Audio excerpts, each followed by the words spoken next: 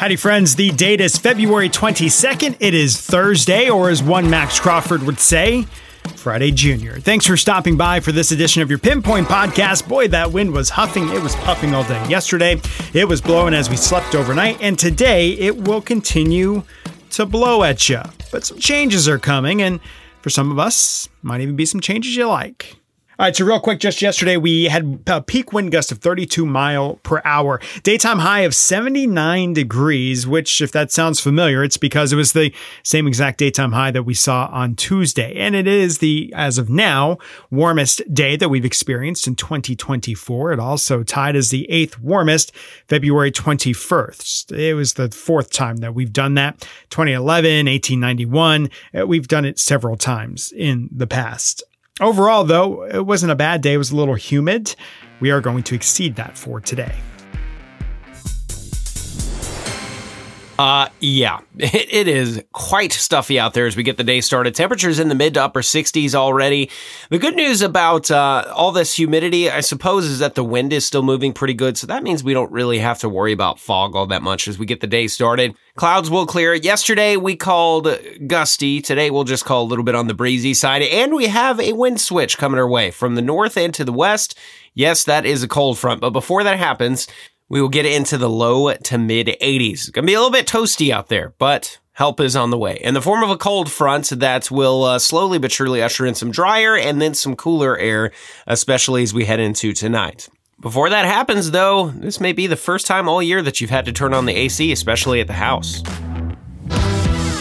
But then, the cold front, right? As we go into tonight, north to then eventually northeasterly winds settle in, and that leads us back to those crisp mornings that we have come to know and love. It is not going to be bitterly cold like how we finished up this past weekend and started this week, but it is definitely going to be back to jacket weather by the time we wake up on Friday morning with low temperatures around 50 degrees. Afternoon highs, they are slated for about 70. And we're looking for a lot of sunshine, too. Friday looks fantastic, and guess what? Saturday and Sunday look pretty good, too.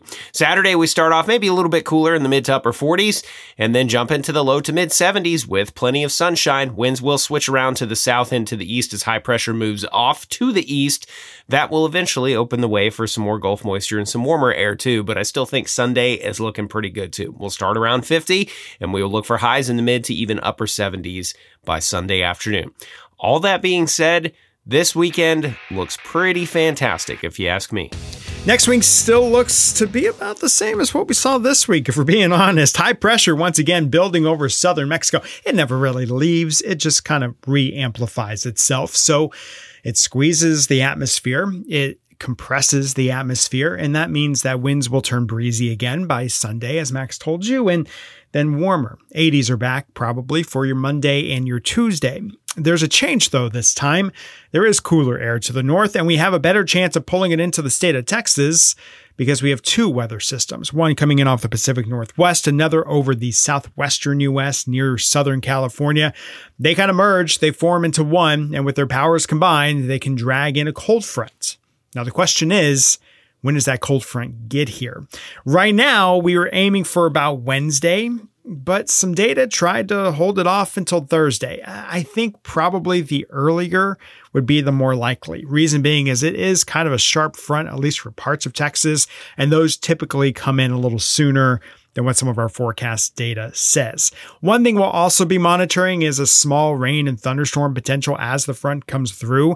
As long as it comes in the morning, we're probably okay. And honestly, many of us may not get a whole lot of rain. But if it comes in during an afternoon hour, well, maybe we need to monitor where the low pressure system is and see if some of those thunderstorms don't have a little more teeth. Right now, I think if there's any sort of severe weather potential, it is to the north and to the east of the Brazos Valley. What happens behind that front will cooler temperatures.